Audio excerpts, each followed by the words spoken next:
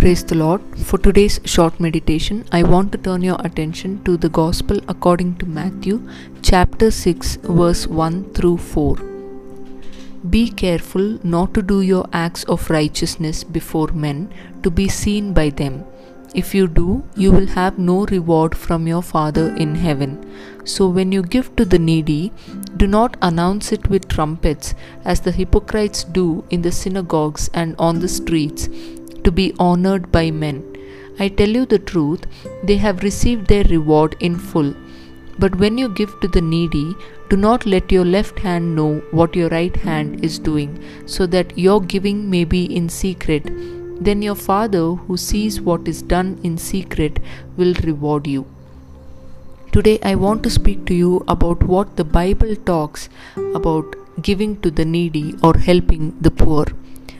Now, this passage that I read from Matthew chapter 6 verse 1 through 4 is an excerpt from the famous Sermon on the Mount, a preaching of Jesus Christ. So here Jesus speaks to a set of Jewish people, and he talks about a set of people who would give to the needy or would help somebody and immediately go to the synagogues or their temples or their place of worship, and they would make an announcement of their works or their deeds. So he says that these people were hypocrites, that is to say, they were giving to the needy because they wanted to show off to the people that they were generous.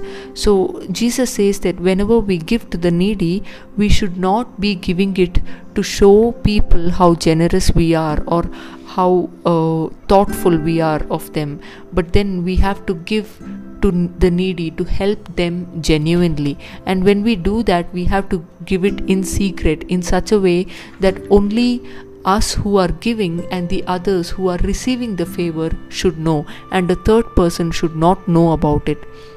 Now, the Bible gives so much importance about giving to the needy or helping the poor.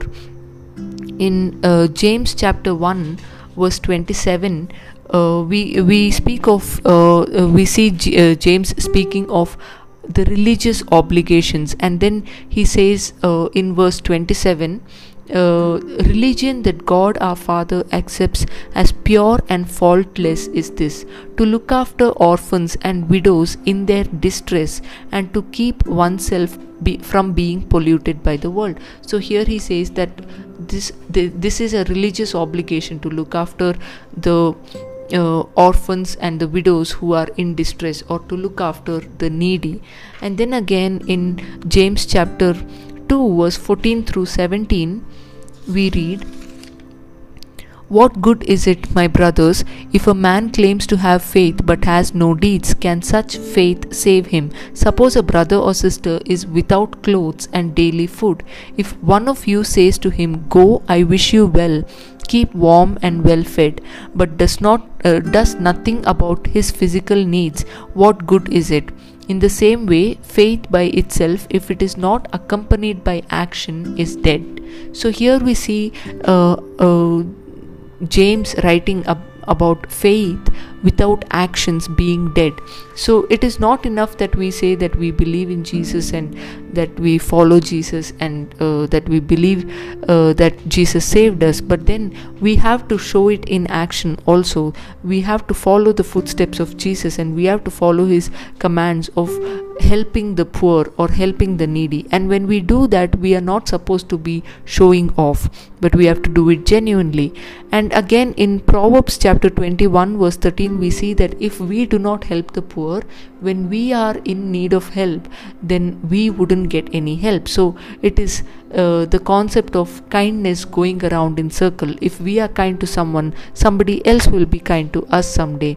And then we don't have to worry that we do not have much to give, because in Luke chapter 3 verse 11 we see that if one of you have 2 sets of clothing, give one to somebody who does not have it. So even the little that we have to give it to those who are in need. And especially in this time of pandemic, when people have lost their jobs and have lost their financial statuses, if we are in a position to help somebody at least one person. I encourage you today, give to the needy and do it in secret. Help the poor, help the needy, and make this society a better place to live.